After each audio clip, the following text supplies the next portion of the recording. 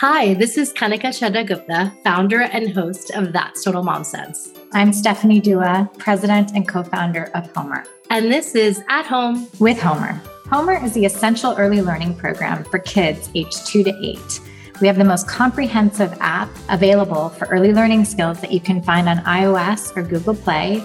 And you can also find our really fun Explore kits that help kids with their math, their reading, and social emotional learning that you can find on our website, learnwithhomer.com. On this weekly segment, we're going to cover a range of topics from raising confident readers to developing emotional intelligence. These are the skills that will carry your child through school and life and resonate most when taught at home by you, their most important teacher. So grab a notepad, your phone, or your mental notebook to remember the tips shared during the segment. And now on to At Home with Homer. Homer! All right, so this episode is on mental health and social emotional learning. So I know this is a challenge that so many families are facing. My kids are having a really hard time being cut off from their friends and, their cousins and all during COVID. How do I help them navigate through these strange times? That's a great question, Kanika. And I know it's certainly top of mind for many moms and dads as they're really thinking, and grandparents as they're really thinking through how to best support children.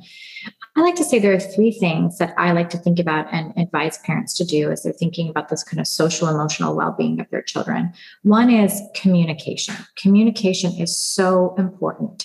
2 is helping your child find quiet moments. And 3 is like activities that we can do. So let's talk about the communication one first, because I think it's one of the most important things.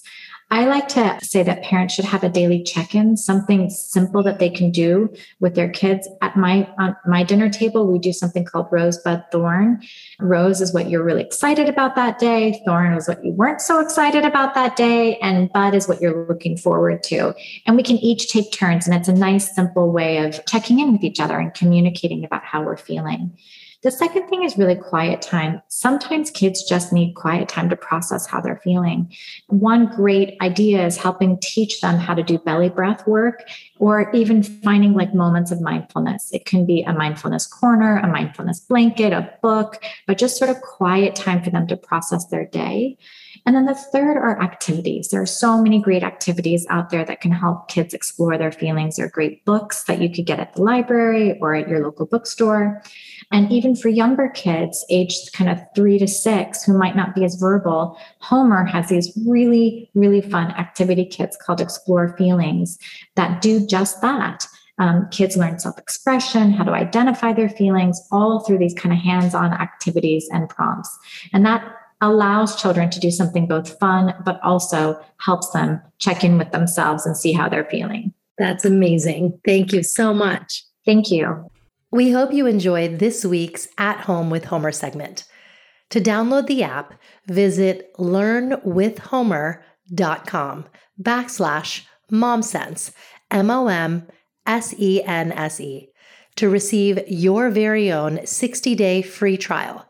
Your kids are going to love playing the games, watching the visual stories, and more.